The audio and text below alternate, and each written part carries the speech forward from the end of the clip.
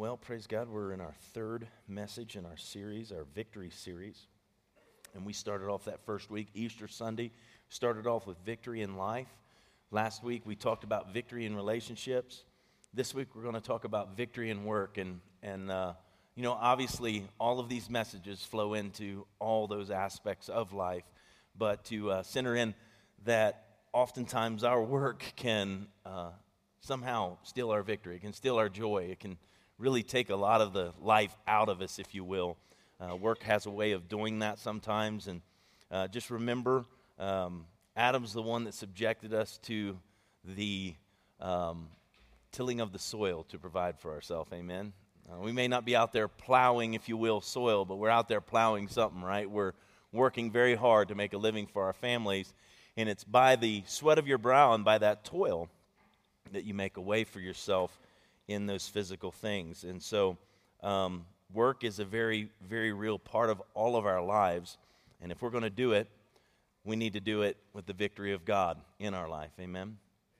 And so this morning, as I start off, I want to read the scripture we're going to focus on because I think there's a real clear principle in this passage. We know Paul the Apostle spent his life working for, if you will, he started out working for the synagogues, and then the next thing you know, he was working for the kingdom of God. He wasn't working under the law. He shifted over to working under grace when he encountered Christ. But nonetheless, Paul's life's work was the ministry. And so whatever your life's work is, understand that the kingdom of God and the ministry that God's called you to is meant to be a part of that. Be it you're a nurse, a soldier, a contractor, a construction worker, whatever it may be, stay-home mom. There's a job for you, right? Too little pay and way too much work. Come on, moms in the house. But in that, I think Paul gives us some great insight to how we should approach the work of our life. In Philippians 4:10 through 13, he says, "But I rejoice in the Lord greatly that now at last your care for me has flourished again. Though you surely did care, but you lacked opportunity. Not that I speak in regard to need, for I have learned in whatsoever state I am to be content. I know how to be abased, and I know how to abound. Everywhere, in all things, I have learned both to be full and to be hungry, both to abound and suffer need. I can do all things through Christ who strengthens me." This passage, Paul has given us a perspective of what it is to both be in a place of richness in life, a place where we have plenty, and then that place where we have need. But the greatest principle you can live by is to be content in your relationship with Christ, knowing that no matter what state you find yourself in physically, what situations or circumstances you find yourself in, you can actually be content because you know you have a God that is for you and not against you. You know that you have a God, as we've been learning through this series, who has called you, anointed you, and given you the victory through Christ to march in a triumphal, come on somebody, procession to declare His goodness and praise His name that is worthy. And it is through that the manifestation of God's goodness comes. Is our right alignment we talked about. Putting ourselves under Him, putting ourselves into that place of acknowledging that if anything good's going to happen in my life, it's going to come from God. Now, obviously, we can look out there and see there's some people out there that don't love God that have some good things going on for them. How does that land when life ends if they don't get right with God? However good it seemed, we know that good can be the deception for them that keeps them from actually coming to Christ. You know, it's often, really, many times in crisis that people turn to God. I talked about in that first sermon, I talked about the up and outers and the down and outers. Do you know that there's people who have all kinds of money, they've got every possession, and they are miserable, they're empty. They don't have life. They've come to the end of themselves. They might be able to sustain themselves through this life in some, in the needs, if you will, the everyday needs, but the reality is they're starving for life. That's why you see so many that will commit suicide, and yet they've got everything this world has to offer and yet feel empty. Is because they've not learned to be content in their abounding. See, Paul was saying that he had abounded and he learned to be content, but he also was abased. He had little and he was also content. And so in this, if we could reflect, the Apostle Paul wrote this passage while he was in the Roman prison. Abased, somebody say abased. He was in a low place at that time. I mean, he's writing this letter about being content while he's in prison facing death. Anybody facing that kind of situation in life right now? See what I'm saying? But he was content in that situation. So I want to ask you today, are you a contented person? Do you find yourself being content in your work? Do you find yourself being content in your marriage? Do you find yourself being content in your finances? Do you find yourself being content with what you already own? Do you find yourself, if you will, being content with the people you work with? Sometimes that becomes the hardest thing about our jobs, is we have to interact with people, right? But if there weren't people there wouldn't be jobs. Sometimes we find one of the hardest things to do is to interact with our customers. Come on now. Right? The customer is always, but we all know the customer isn't necessarily always right. But we do that because we want the customer's business. Now here's what I would say. God doesn't approach things that way, does he? God wants you to inherit his kingdom. God wants you to have victory and to be a part of his kingdom and to have the life of Christ working in your life. But if you come to him, you must acknowledge him as he is. Come on now. That's why a lot of people say, well, I'm not buying. If I got to come and I have to submit myself and come under you, then I'm not buying. And that's what I'm saying about those who I'm going to enjoy this life and I'm going to do what I want. Eat, drink, and be merry. Come on now. But you're going to arrive at the end of this life, and what happens is you got to pay the piper. Come on. It's a fact. We all know that to be true. And so it works for us in life that when we're working with our customers and we're working in our workplace with our fellow employees, or maybe we have people who work for us, you're a boss or you're an employee, however that works, the key to having victory in your work is to invite Christ into your work. It's not like you leave him at home. It's like, well, I don't carry my Bible around at work. No, but you carry the Word of God in you. And wherever you go, the kingdom of God goes. Come on now. And because of that, when you go to work, God goes with you at work. Now, if you're in school, your work is school. And when you go to school, your fellow students, those are the ones you're in class working with. And wherever you go, the Word of God is meant to go because it dwells in you. And that is when you have victory in the workplace. More and more, of course, you're not allowed to talk about faith in the workplace, and you shouldn't share your faith in the workplace, and it becomes that silencing of the gospel. Jesus said, go, right, and preach the gospel. The world will say, no, don't preach the gospel. But Jesus said, go and preach the gospel. He's telling us to go and preach that message of the good news of what he came into this earth to provide victory for all mankind. And yet the world wants us to silence ourselves, and when we're in that place of silencing ourselves, we lose the benefit of what comes when we proclaim the kingdom of God in the lives of other people. See, when we're about the Father's business, it's quite interesting how the Father's blessing just keeps pouring out and flowing in our life. Why? Because we're doing what we see the Father doing. When we look at Jesus, everywhere he went, he healed the sick. He set the captives free. We know that all who are oppressed by the devil and sick, that he healed them, the Bible says. But you know what he also said to his disciples at one point? He said, I only do what I see the Father doing. So can it be the blessing that we see flowing into Jesus' life, out of his life, into the lives around him, in his work, by the way, the victory in his work was a result of looking to what the Father was doing and being faithful to that in all that he did. And as a result of that, the blessing of God flowed in and through Christ to mankind. And I say that when we place God first and we keep that in right order, the blessing of God will flow in and through us as well. Come on now. It's important for us to recognize what the word content means. The Vine's expository concordance says this: to be sufficient, to possess sufficient strength, to be strong, to be enough for a thing, hence to defend or ward off. Now think about that. We talked about what the word Nike means, right? Victory is the word Nikeo, which is Nike. And so we talked about Nikeing, in our life, that we're going to have victory in our life. That's why I said to Angie last night, I think I want to go to Dick's Sporting Goods and get one of those shirts that say victory on the front. It's like victory all the way across the chest, and it's got the little Nike logo. Because Nike is victory, And by the way, they have shirts and different things that say strength, right? Be strong, stuff like that. Watch this again. And here's this word in the Vines, the word content. And it says, possess sufficient strength. To possess sufficient strength.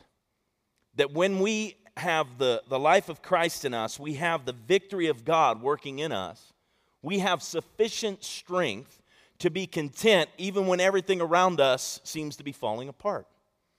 When those relationships we may have at work seem to be, too difficult, we have sufficient strength in us to overcome that situation and be an example to that person of life. We're going to learn some things this morning that might serve us with regard to being content. So our big idea, write this down. Our big idea today, the way to have victory in work is to learn to be content. The way to have victory in work is to learn to be content. That when those moments arise where it's like, I quit, I'm done.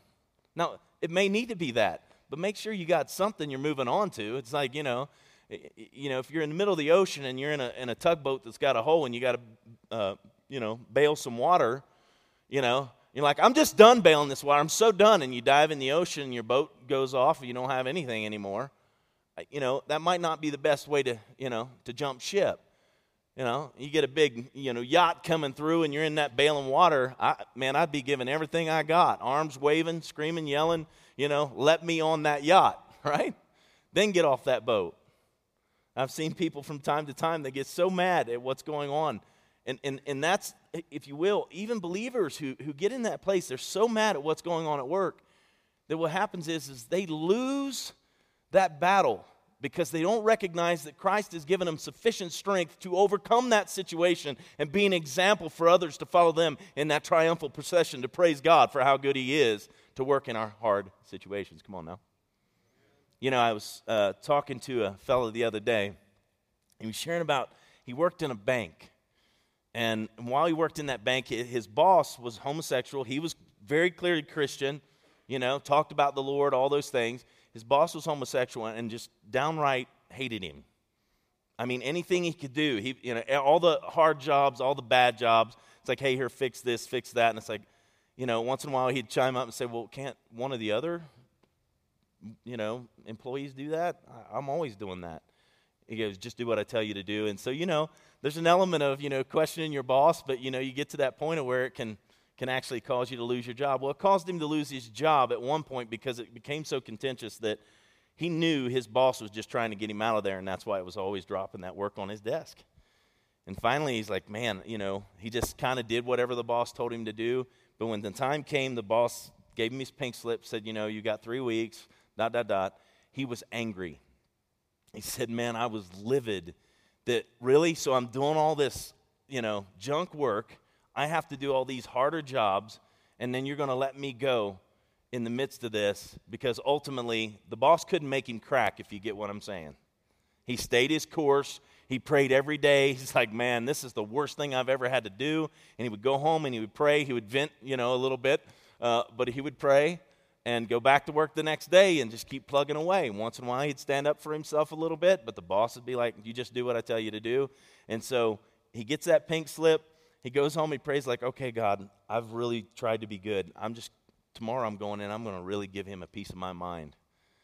And he said, as I prayed and I began to read Scripture, the Lord said, return kindness for evil. And he read the Scripture, return kindness for evil, and God said, I want you to do the same to him. And he's like, God, I'm a Christian. He's a homosexual. And blah, blah. He goes, and then the Lord convicted him that, you're judging him rather than witnessing to him. Come on now. Tough position being a believer and under somebody that's a non-believer where there exist these very hard lines that cause a lot of friction. And you know what he does is he goes back to work. He goes to Starbucks, buys a $10 Starbucks card and a thank you card. And he writes a note in there. I just want to thank you for the opportunity to have worked here. I learned a lot, ... And what he did is he chose the things he could praise, not the things he could criticize. See, God gave him sufficient strength to overcome that situation, all right? He goes in, he gives this card to his boss. He actually laid it on his desk. He wasn't in yet. His boss came in, he opened it up, he read it. And he said his boss came by, just that day, just came by like 5 times. Hey, I want to tell you thank you. 5 times he said thank you. No one's ever been that kind when we've had to let him go. And I hate that I have to let you go now. And so because of all the friction that had taken place, he was the first one on the chopping block. And at the end of the matter, he showed forth the love of Christ in that situation. All the other employees saw that situation, knew what it was. And so he moved on, went on his way, and he planted a church, Restart Church, a couple years ago. And now all the people he worked with in that bank are starting to come to the church one by one. He didn't ruin his witness through that situation. God gave him sufficient strength to overcome and to have victory in that situation. And because of that, now those people from that bank that he used to work with that saw that situation, now they're coming to Victory Church, and that's Pastor Kyle Rogers in St. Petersburg, Florida. When we're talking, he shared that. I said, I'm using that on Sunday because it goes really well with my message. I know it's not easy sometimes. I worked under a guy one time in the military. He is Sergeant Suarez.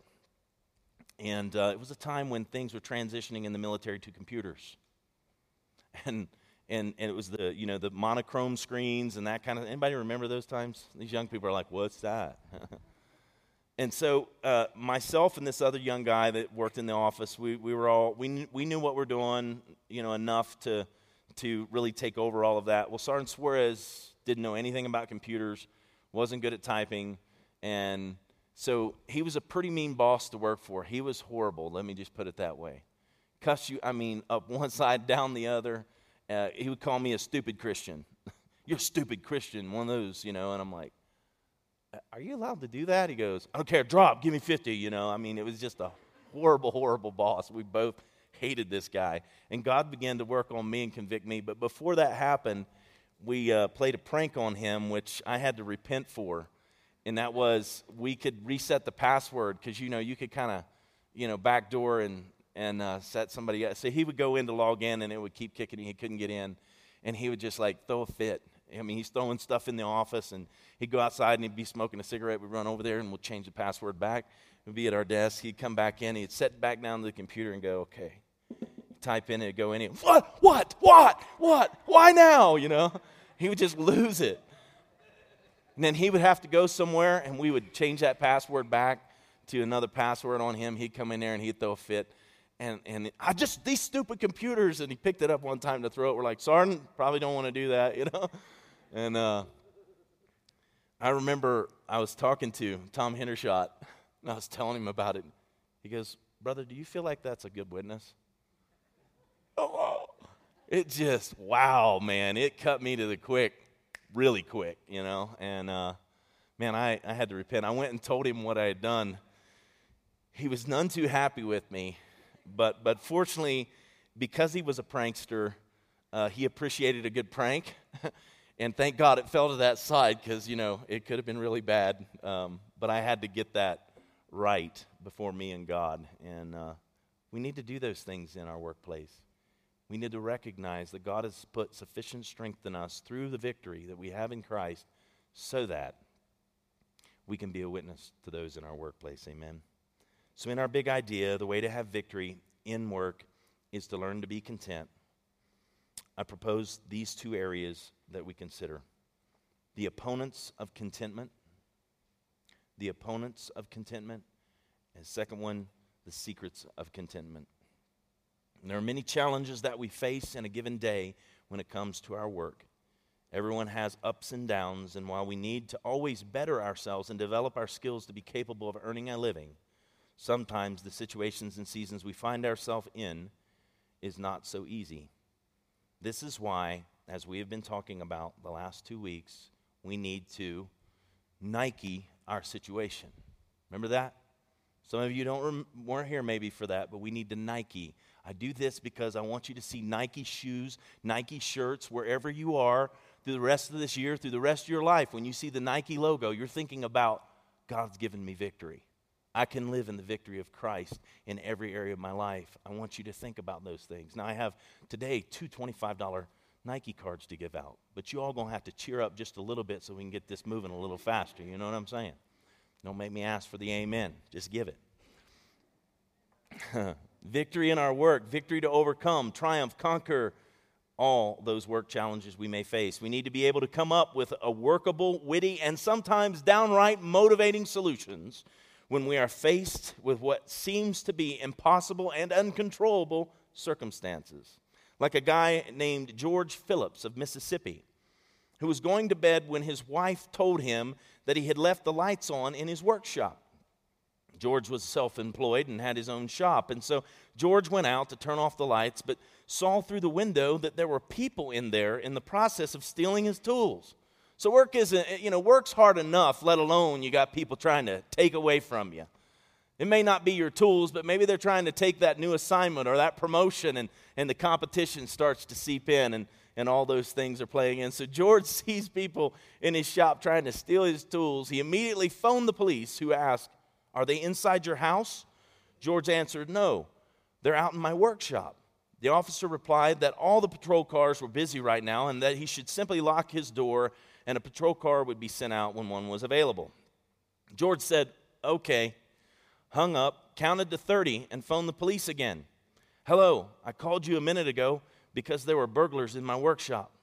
"Well, you don't have to worry about them now because I shot every one of them." Then he hung up. Within minutes, 3 squad cars, an armed response unit, and an ambulance showed up. Of course, the police caught the burglars red-handed. But one of the officers said to George, "I thought you told me that you shot him." To which George replied, "I thought you told me that all the squad cars were tied up." Now, all I'm saying is God gave you a brain. You're in situations at work that you're like, "Man, I am so sick of this." Instead of pursuing that conflict, instead of trying to, take a frontal assault on things, sometimes you just got to back up and you got to pray about, "God, would you give me would you give me a way to work through this? Because I know that through Christ, you give me strength to overcome this situation." Just that quick prayer. Maybe it's like, I got to take a bathroom break. And you go to the bathroom and nobody's in there and you go to town, you just start praying, Don't pray the prayers like, "God, get them out of here, get them fired," whatever's got to, But why? Because they have families and a life too. And you're supposed to represent the kingdom of God. And that is a representation of redemption, of blessing, of victory. Not just for us, but for those that we have contact with. Amen? Again, Philippians 4:12-13 says, "I know how to be abased, I know how to abound. Everywhere in all things I have learned both to be full and to be hungry, both to abound and to suffer need.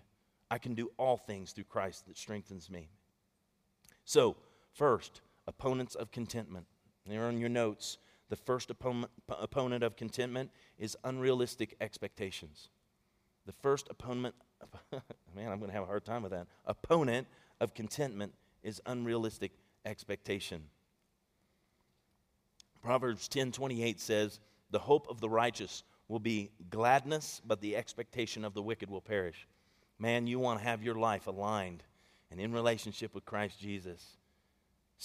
Because here's the thing, I don't care how good you do, unless it's the righteousness of Christ that is being poured out into your life, then all our right works, all our good works, all our, righteous works are like filthy rags. They just don't measure up.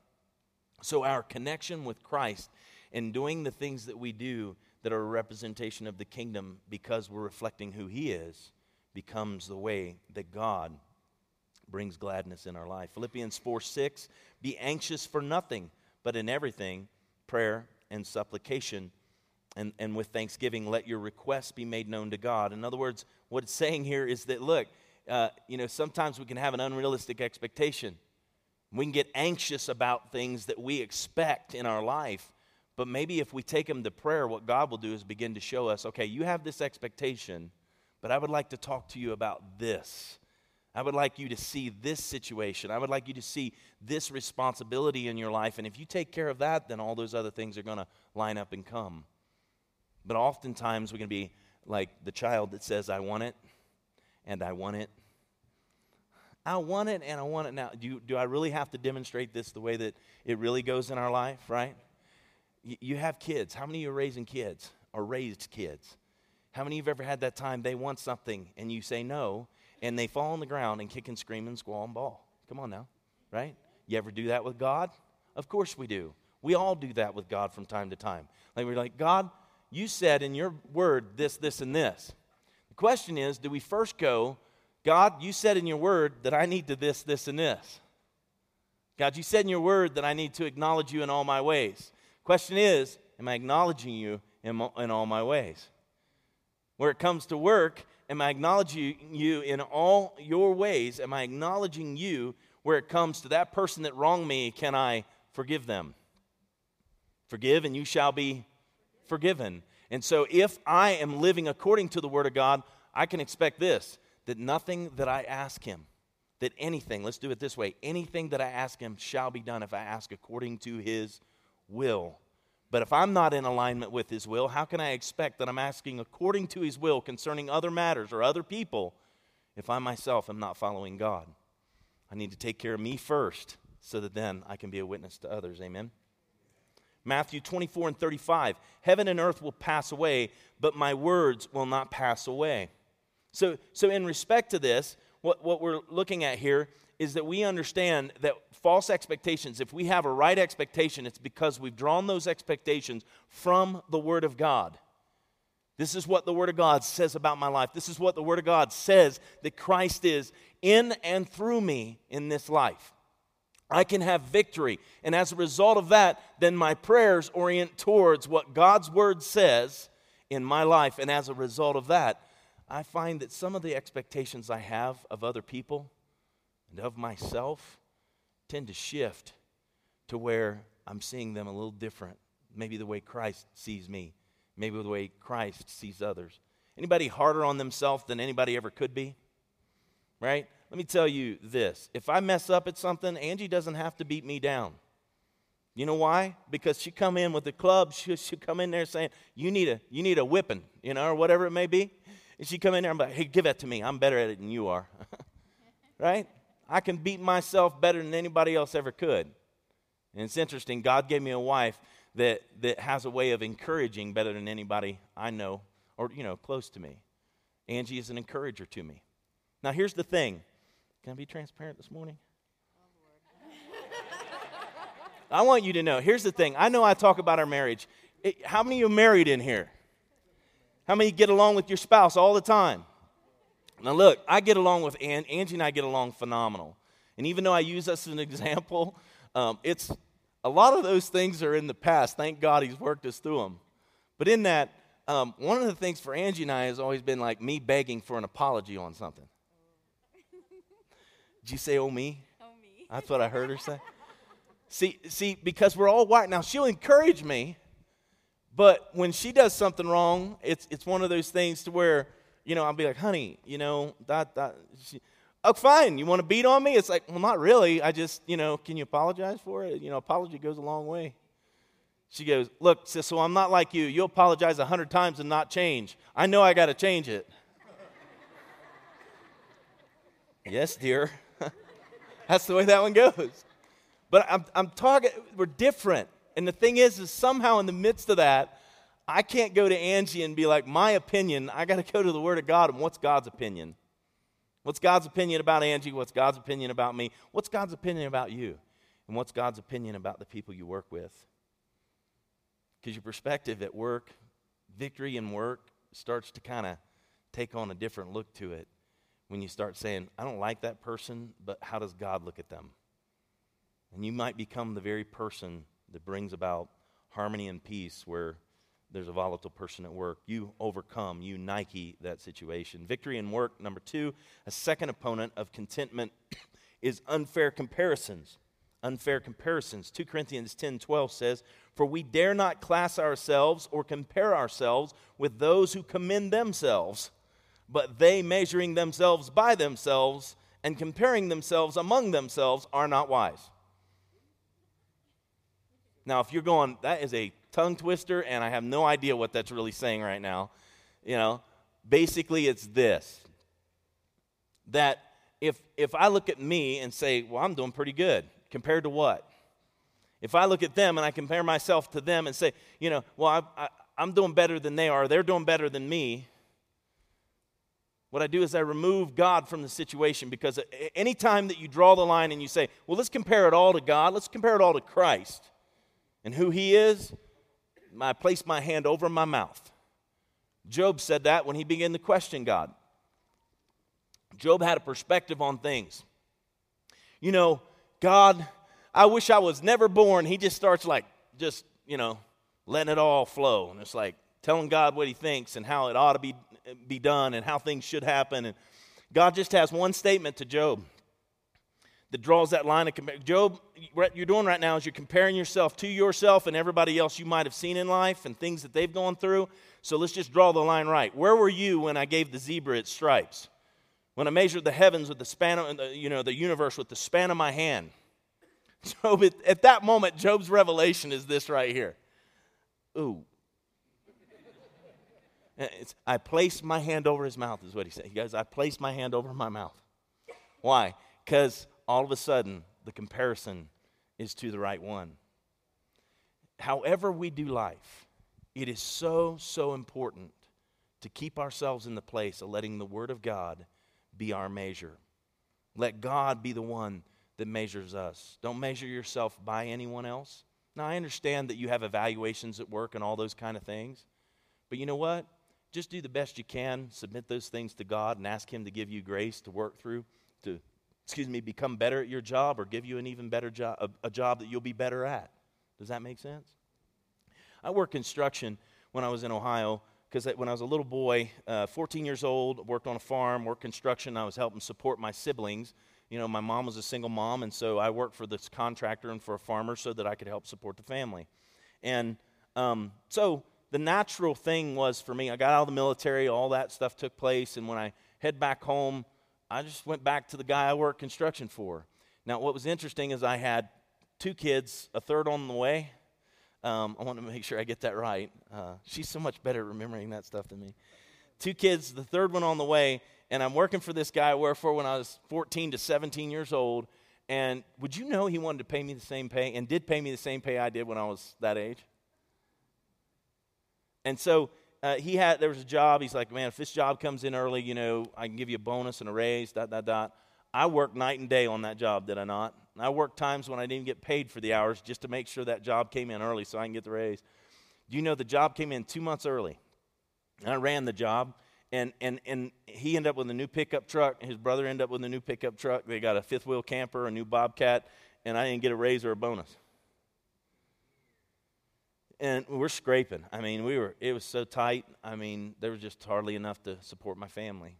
And I'll never forget, that's one of those moments. I'm like, God, I can't keep doing this. And it's like the counsel of the Lord, He sees you as that kid that worked for Him then. And that's not changed for Him. And you need to take care of your family. And when God gives you that peace, you can make a move. And so a couple phone calls, and I ended up in an apprenticeship, and I ended up making more than double what I was making. I went from $8.50 an hour to $22 an hour, working in this new job, which was enough to support my family. Thank God. But I will never forget going up to him, and I want to let him know, because we had a relationship a long time, and I said, I wanted to come to you and let you know that I've got to take a different job, ... and I can't, I'm not making enough. And he goes, well, we can give you a raise now. And I'm like, well, I didn't figure you were able to do that. I know that job came in early, and kind of confronted the situation, but very carefully. He goes, yeah, well, I know I told you we'd do that, but we couldn't do that. And I said, okay. I said, right here's the moment for me. I said, you know, I care about you and your family, and I've enjoyed working for you because of the friendship.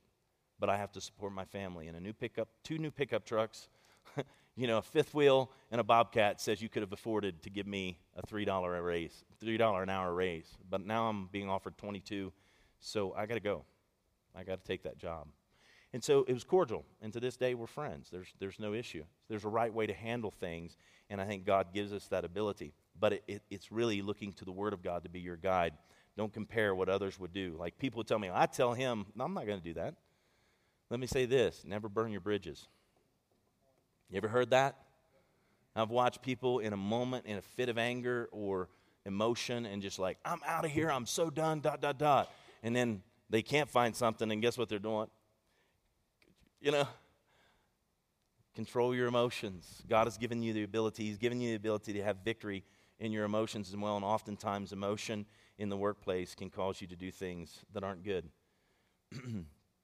Philippians 2:3, do nothing from selfish ambition or conceit, but in humility, count others more significant than yourselves. When you honor others, you put them in a higher place of esteem. I know that I really, you know, using Angie, I went home the other day and she really let me have it for talking about the FSU stuff. When she go, you know, if you weren't here, you know, Angie roots for Florida State University football. She goes kind of crazy on us, and all the kids have to jump in. You know, she's like, oh, you know, freaking out, like, get in here now, we got to win. You know, it's like, you know. So I'm sharing all those things, but part of it is understand we all have lives that we're working through. But you know, in marriage, in friendship, you know, parents, children, the aspect of preferring one another and holding each other in high esteem, honoring one another, that when we honor each other, that what happens, we get a whole lot more out of honor than we're ever going to get out of anger. Get a whole lot more out of honor than we're ever going to get out of dishonoring those that we're around. So find ways that you can honor the people you work with, amen? And make sure that the things that you're doing are not out of selfish ambition. And where it comes to the unfair comparisons, Matthew 20, 1 through 16, it's going to be on the screen because I couldn't fit it on your one page of notes today. But for the kingdom of heaven is like a master of a house who went out early in the morning to hire laborers for his vineyard. After agreeing with the laborers for a denarius a day, he sent them into his vineyard. And going out about the third hour, he saw others standing idle in the marketplace. And to them he said, you go into the vineyard too, and whatever is right I will give you. So they went. Going out again about the 6th hour and the 9th hour, he did the same. And about the 11th hour, he went out and found others standing. And he said to them, why do you stand here idle all day? They said to him, because no one has hired us. He said to them, you go into the vineyard too. And when evening came, the owner of the vineyard said to his foreman, call the laborers and pay them their wages, beginning with the last up to the first. And when those hired about the 11th hour came and each received the denarius, now when those hired first came, they thought that they would receive more, but each of them also received a denarius. And on receiving it, they grumbled at the master of the house, saying, these last worked only 1 hour, and you have made them equal to us, who have borne the burden of the day and the scorching heat. But he replied to one of them, friend, I am doing you no wrong. Did you not agree with me for a denarius? Take what belongs to you and go. I choose to give to this last worker as I give to you. Am I not allowed to do what I choose with what belongs to me? Or do you begrudge me my generosity? So the last will be the first, and the first will be the last. Now, what God is talking about here is you take the Jews whom God chose, and they live according to the law. And you don't do what's right, you get stoned. I mean, that's some heat of the day. Come on, somebody. Yeah, that's some pretty hard work. They, if it wasn't for the Jew, we wouldn't have salvation. For salvation, Jesus said, is of the Jew. So Jesus is using this to talk to the the Pharisees and Sadducees, the keepers of the law. And he's using that as an example that those that are going to come in the last are going to come by grace. They're not going to come under the heat of the law. They're going to come under the work of Christ. They're going to have victory because of the work of another, not their own work.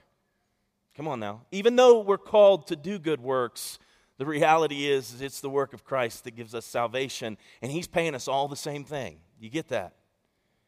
Now let me say this. If that principle applies for our salvation, and we're meant to be witnesses to mankind, then is it important that we would carry ourselves in such a way when we're at work that we do our jobs and we do it without grumbling, we do it without complaining? You know, it's one thing to bring constructive criticism. It's another thing to be critical. Come on now. All right, some of you might be having some hard times at work right now. I want you to know I'm not trying to be hard on you. But it is important for us to live our witness everywhere we go. Amen?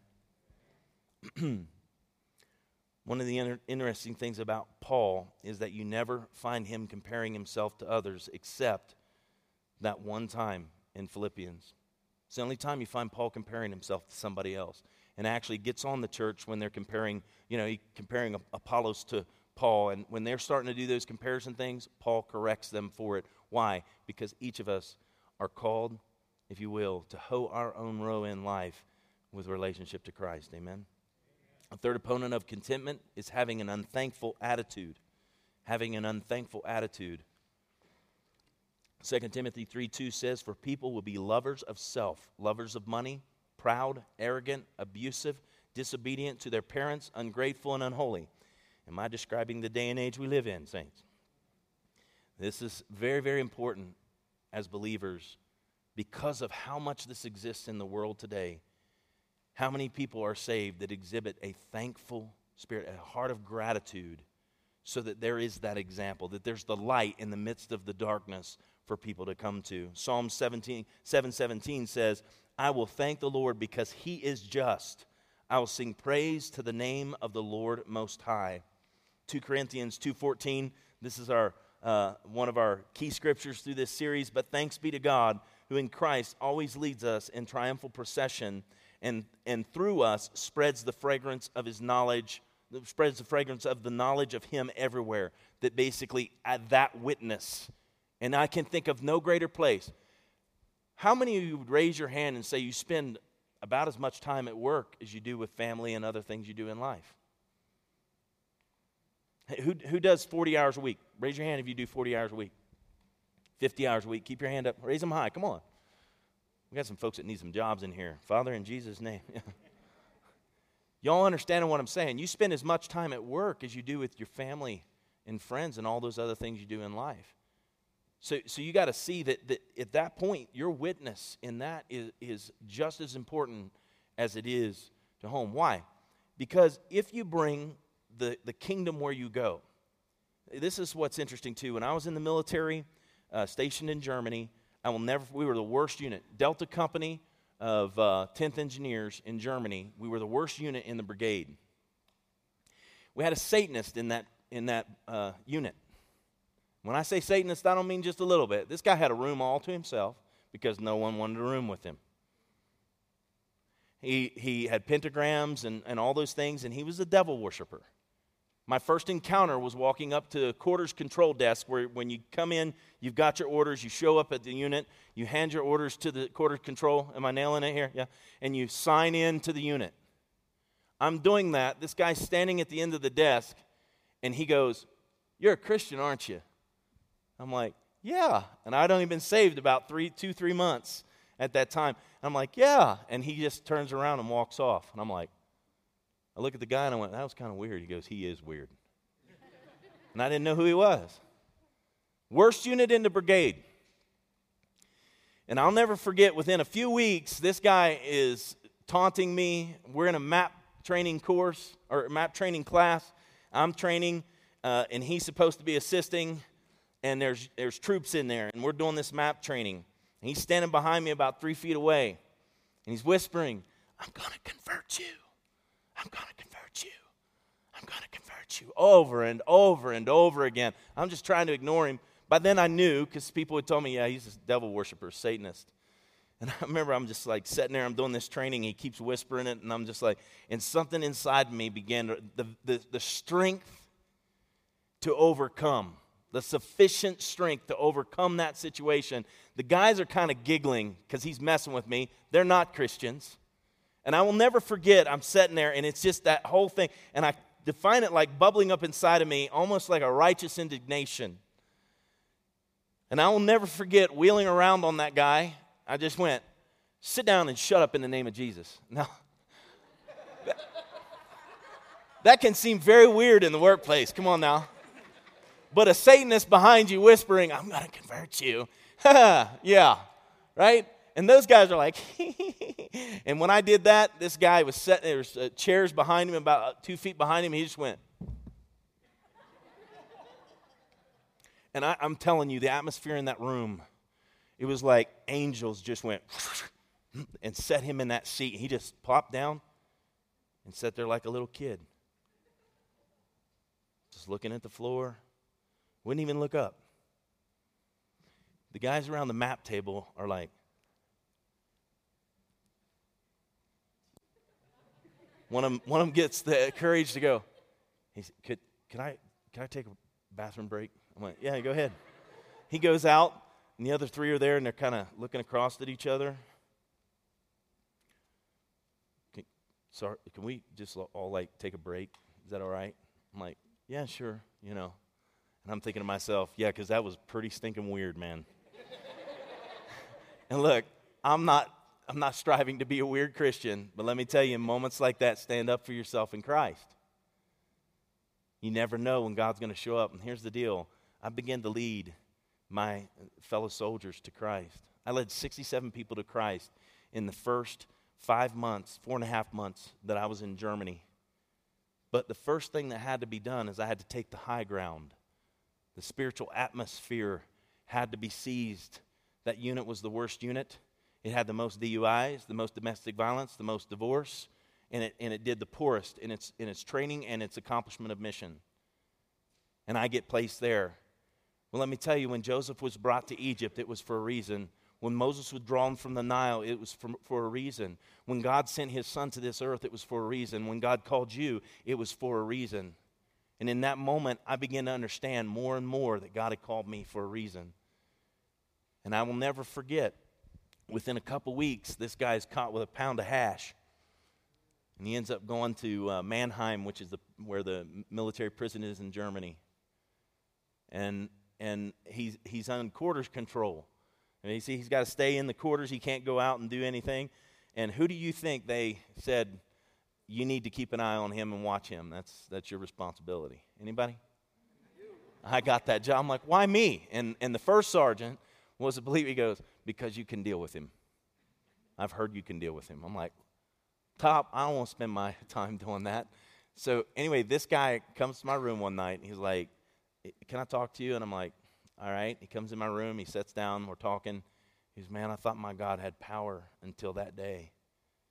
Now here I am. I mean, I've been here. I re-enlisted and re-upped for Germany. I've been here 6 years. Now I'm going to prison. I've been doing all this stuff as long as I've been here. I believe it's because you're here. He was raised in a Pentecostal church growing up. The stuff that I had to pack up when he went to prison to send home to his mama would have probably given her a coronary, put her in the hospital, who knows. So instead of doing that, I packed it up. I sent her his uniforms and all that. Delta Company became the number one company in the brigade, and I was the leader of the number one squad in that brigade for 2 years running. We used to go to Berchtesgaden and Holzberg and ski, and they'd give us 4-day weekends. Why? Because you get number one, and that's what you get to do. The blessings of God just start flowing, right? My commander, through all of that, came to me. He said, I don't know that I've ever been around, because he was a believer. I don't know that I've ever been around somebody that lived their faith so genuinely, without trying to manipulate or force others, but yet with such effectiveness. I was like, thanks, sir. He goes, so I want you to be my, right-hand guy, and you're going to come work for me. Like, sweet. What happened to Joseph? Correct? Yeah. That's exactly what happened. So I share that testimony just to say this. That's part of that procession, that triumphal procession that's meant to leave a fragrance where you go. People see, they recognize, they smell something just a little bit different about you than everyone else that's there. Let that be the case. Amen? All right, let me get to moving here. I'm sorry I'm taking so long this morning. Number 4, the fourth opponent of contentment is uncontrolled ambition. Uncontrolled ambition. I have to admit that sometimes I can have that, and I have to subject that. When my wife says that's enough, it's got to be enough. Amen? James 3:16, for where envy and self-seeking exist, confusion and every evil thing are there. In Luke 12, Jesus tells us about the rich farmer who had a bountiful harvest more than ever before. And here's what it says. Luke 12:18 through 20, it says this. So he said, I will do this. I will pull down my barns and build greater. And there I will store all my crops and goods. And I will say to my soul, soul, you have many goods laid up for many years. Take your ease, eat, drink, and be merry.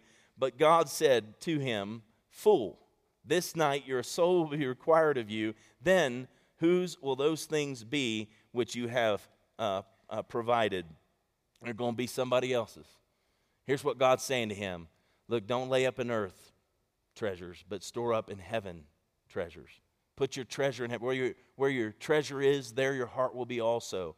Your heart can't just be about you. Your heart's got to be about the kingdom of God, which is why you are here today, is why you will be in heaven. This is why you will live for all eternity, is because of what God gave to us. So make sure you're a part, as he gives you the power to get wealth, to establish his covenant to others. Amen.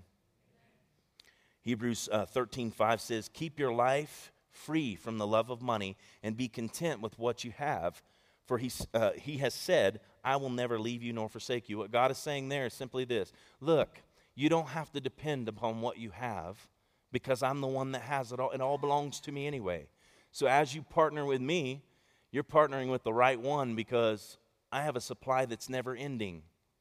And he will perform miracles in your life that you could never even dream of doing yourself. The Bible doesn't condemn ambition. It encourages us to be ambitious, to strive for excellence. But when ambition is uncontrolled, or when it simply fuels our ego, it's not good. Can you say amen to that? Look, it's good to get ahead, but if getting ahead means your children, your relationship with your children, your relationship with your wife, your relationship with God, you might want to take some inventory on what you should shave off. One time I was called by a friend to go to California and to be a part of a round table, a group that was going to meet and talk about some better ways to approach to reaching young people, and which is something I really enjoy doing, and it's something I feel like I could take some pride in, you know. It starts to kick in there. Even it's like for the right cause, right? I'm doing this for the right reasons. Now, really, a little bit of pride can kick in there. And here's how I know that that's what was at work. Ego was at work. All those things were at work. Because I had just come back from a missions trip, 30 days on a missions trip. Mexico. Yeah, maybe 2 weeks. Can't remember exactly. Anyway, just came back from a mission trip, get the phone call. I'm standing in the house with my wife watching me, answer this call, talk to this guy, California when? And she's like, and I'm like, so okay, that would be, all right. And I look over at her and she's like, I'm like, so what are they doing? He's telling me like, yeah, man, we really need you. We need your voice at this meeting. They need my voice. Oh. They need the wisdom that I have to offer. Music to my ears. As Angie is like, you're going to kill me? No, stop it. Yeah. And it went back and forth a little bit, and I'm like, hey, hold on 1 second, all right? Babe, look, they really, really need me out there. No. Like, baby, come on, this is my job. No. You're being unreasonable. This is my work. This is how I take care of us. She goes, no, it's not. You know, you pastor at this church here. That's how you take care of us. I'm like, this is part of that. She goes, no, you're not going. I'm like, hey, man, I'll be there, all right? Yeah, that's right. Don't you act so righteous. You know you've done stuff like Here's the deal. I board the plane. I'm heading out. I get there. We do the first day of meetings. I get to my room that night. I call her up. I'm like, hey, babe, I'm here, blah, blah, blah. I'm safe and everything. Okay. I'm like, so what are you up to? Not much. So how are the kids? Fine. You're being kind of short. She goes, so? I'm like, I need to do my job out here, so I really don't need tension between us well, you should have considered that before you went.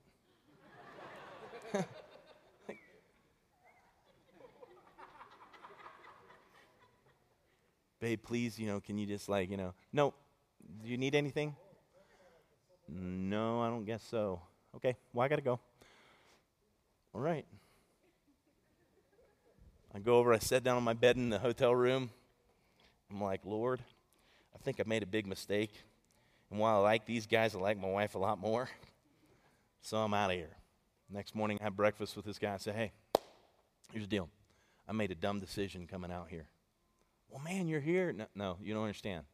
This is the moment where I make clear what's most important to me. So I need to fly back because she wasn't okay with it. I did it anyway, and I shouldn't have, and I'm going to do the right thing, as I understand. He goes, man, I just wish you, I said, I understand, but you know what? You can never take first place in my life. My wife, God first, my wife, family, So I get on a plane. Now, here's what I call her up.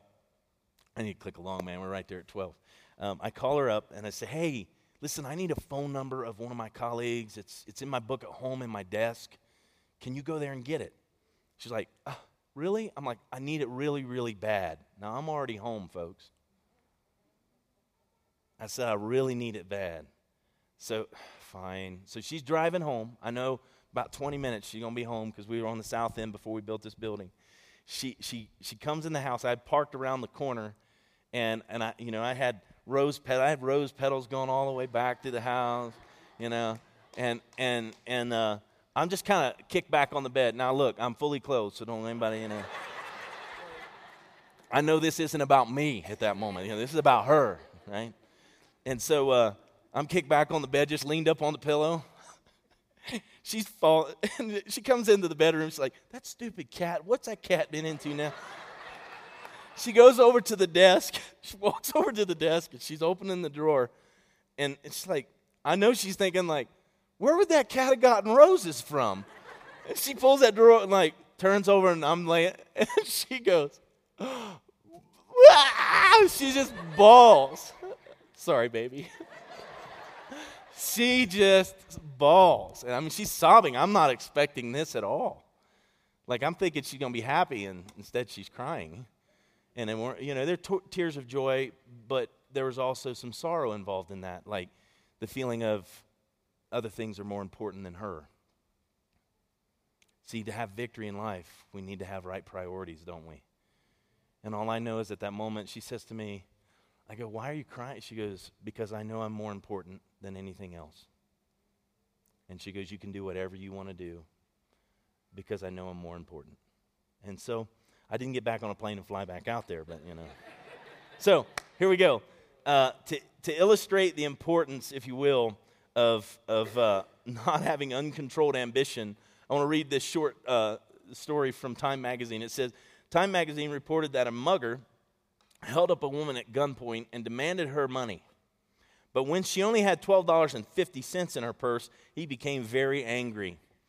His ambition was that he was going to have a little bit more than $12.50. So he demanded that she write him a check, and the next day when he cashed it, they arrested him. Be careful where you let your ambition drive you, And the $12.50 is better than going to prison. Come on now. So now let's talk about the secrets of contentment. First, the first secret of contentment is to have an attitude of gratitude. All the way through Philippians, Paul talks about attitude, and he is saying if you have an attitude that causes you to be grateful for everything God has given you, you'll find contentment. Be grateful no matter what situation you find yourself in. An illustration is Alistair MacLean quotes a story of Tuller, the German mystic. One day, Tuller met a beggar. God give you a good day, my friend, he said. The beggar answered, I thank God I never had a bad one. Then Toller said, God give you a happy life, my friend. I thank God, said the beggar, I've never had an unhappy one. Toller asked, what do you mean? Well, said the beggar, if it's fine, I thank God. If it rains, I thank God. I thank God when I have plenty. I thank God when I'm hungry. I thank God. And since God's will is my will, whatever pleases him pleases me. Why should I say I'm unhappy when I am not? Toller looked at the man in astonishment. Who are you? He asked. He said, I am a king. Said the beggar. He says, where's your kingdom? Asked Toller. And the beggar looked at him and quietly answered, in my heart. In my heart. I'm telling you, situations at work, situations at home, wherever we're at, they can so get us to step down off the throne that he has given us the ability to rule our own heart. You remember the passage that said, God says to Cain, sin is at the door and its desire is for you, but I would have you rule over it. Every single one of us have that choice every single day. That sin is at the door, it's knocking, its desire is for you. Go this way, go that way, but I would have you rule over it. And the way God calls us to rule over it is just like this beggar, is to see things the way God sees them. Isaiah 26:3 says, you will keep him in perfect peace whose mind is stayed on you because he trusts in you. Because he trusts in you. If our trust is in God, then we don't have to get all worked up about everything going on around us. Number 2, the second secret of contentment is seek to please Jesus and quit worrying about pleasing people. I promise you, if your life is dedicated to please Jesus, you'll please the right people. You'll please the right people. Matthew 6:33 says, but seek first the kingdom of God and his righteousness, and all these things will be added. Everything else will come into alignment. That doesn't mean everybody will like you, but you certainly will be liked by the people that you need to be liked by. They hated him. As the world hated Jesus, they'll hate you. Don't worry about those. Just seek to please Jesus. 1 Thessalonians 2 and verse 4 says, but as we have been approved by God to be entrusted with the gospel, even so we speak, not as pleasing men, but God who tests our hearts. Do you know that we're witnessing, being that witness to others and living our life out in that victory? That what happens is in that moment what we're doing is we're returning our praise to God through that situation. But make no mistake about it, our heart is being tested of whether we'll be that witness to those around us. The third, love people and show your concern for them. Love people and show your concern for them. Philippians 4:10 says, but I rejoiced in the Lord greatly, that now at last your care for me has flourished again, though you surely did care, but you lacked opportunity. Let me say, we run a daycare here. We have some of the girls maybe here at church today, but they watch kids all day. Anybody watch kids all day? Buddy, I'm going to tell you, I don't care what job you got, that is a hard job, and there's a lot that can happen in that. But we have a zero drama policy. Say zero. Drama. And what that means is, can't we all just get along? But from time to time, situations arise where that's challenged. And in that, the thing we try to foster is like, look, can you have love and concern for your fellow worker? We're going to encourage them to do the same, but our zero drama policy says whatever happens, you all are going to prefer the other above yourself. Why? It's a Christian daycare, and we're going to exhibit Christian principles. And when you took the job, you read through those things, and you understand that responsibility. Now, that doesn't mean it all just goes all smooth and easy all the time. It doesn't even go all smooth and easy in the church offices, if you will. It doesn't go smooth and easy at your workplace. It doesn't go smooth and easy for you stay-home moms who are working your jobs, right?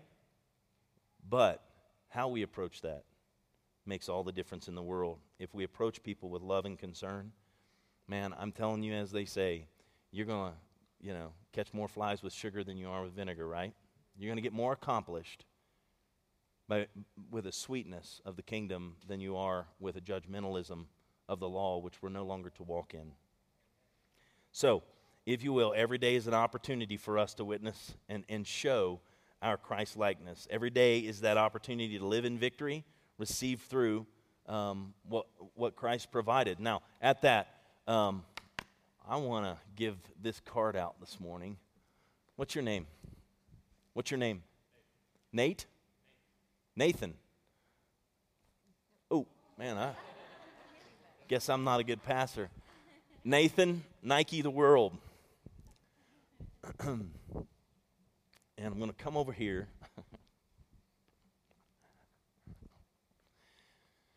And I'm going to give this to you because as I was preaching, there's your card. And I want to say something to you. As I was preaching, there's really, since the Lord said that there's some really challenging things that you're trying to overcome right now, things that you've been through, and to really see the victory of God in the midst of those hard situations. And he wants you to know that victory is on its way. There, even in the midst of my preaching today, I can see some shifts taking place spiritually for you.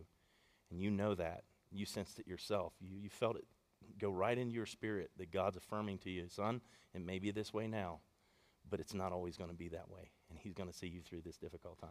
Amen? You're welcome.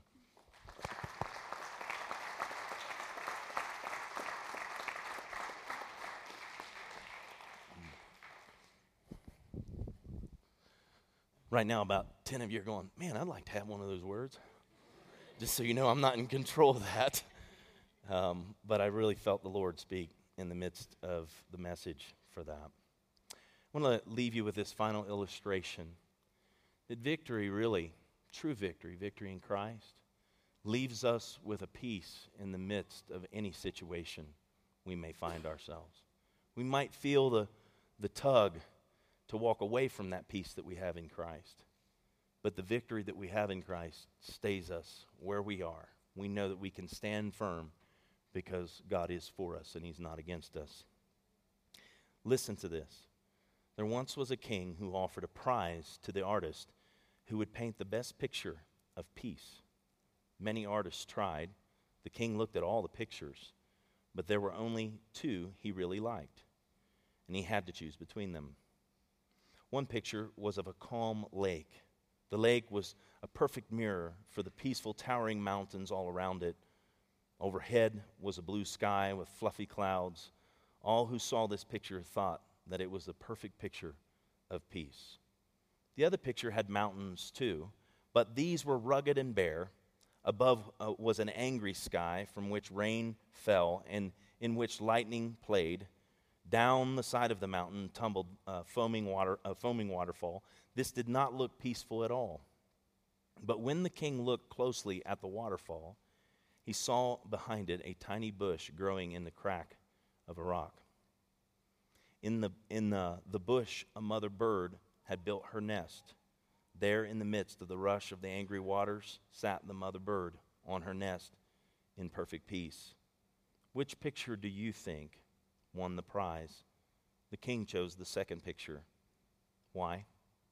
Because the peace that Christ offers us, as we've discovered in this series, doesn't free us from the troubles we have in this life.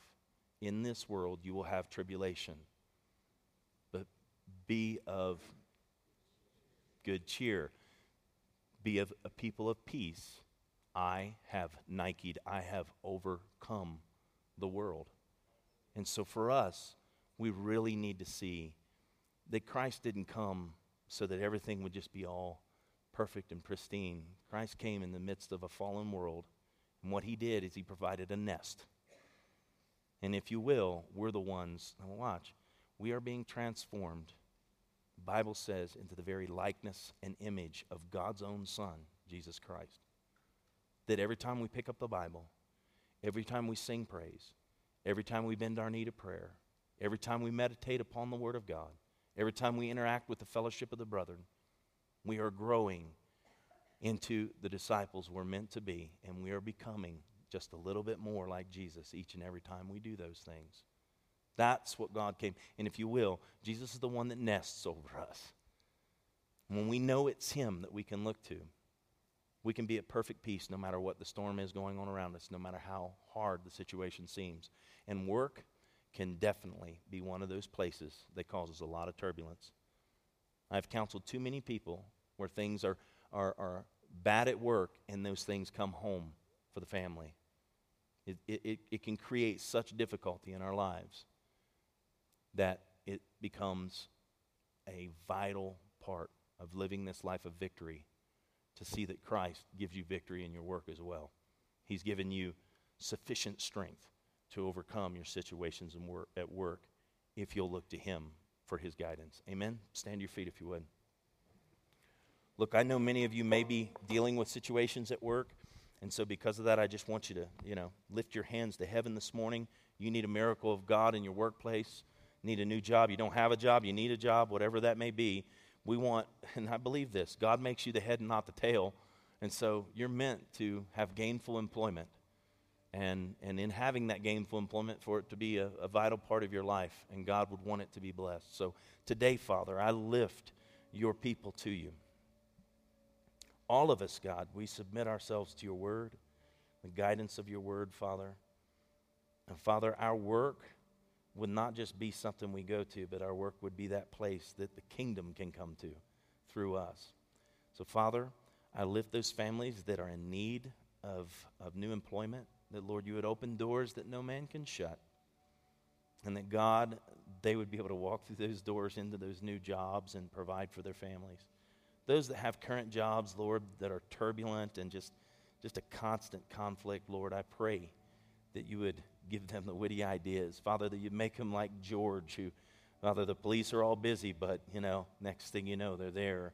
Father, you would give them that ability to figure that out so that they can actually be the leader in that workplace of bringing, Father, peace and harmony and productivity. God, I pray for all of our families that, Lord, they would be blessed. That they would be blessed, and, Father, that they would understand that their blessing has greater purpose than just themselves. But, Father, it has the purpose of establishing your covenant in the lives of others. Lord, let us be witnesses. Say that with me. Father, let us be a witness of your love, of your mercy, of your grace, of your goodness, and your blessing, and your excellence in our jobs. In Jesus' name, amen. Amen. You have a great week.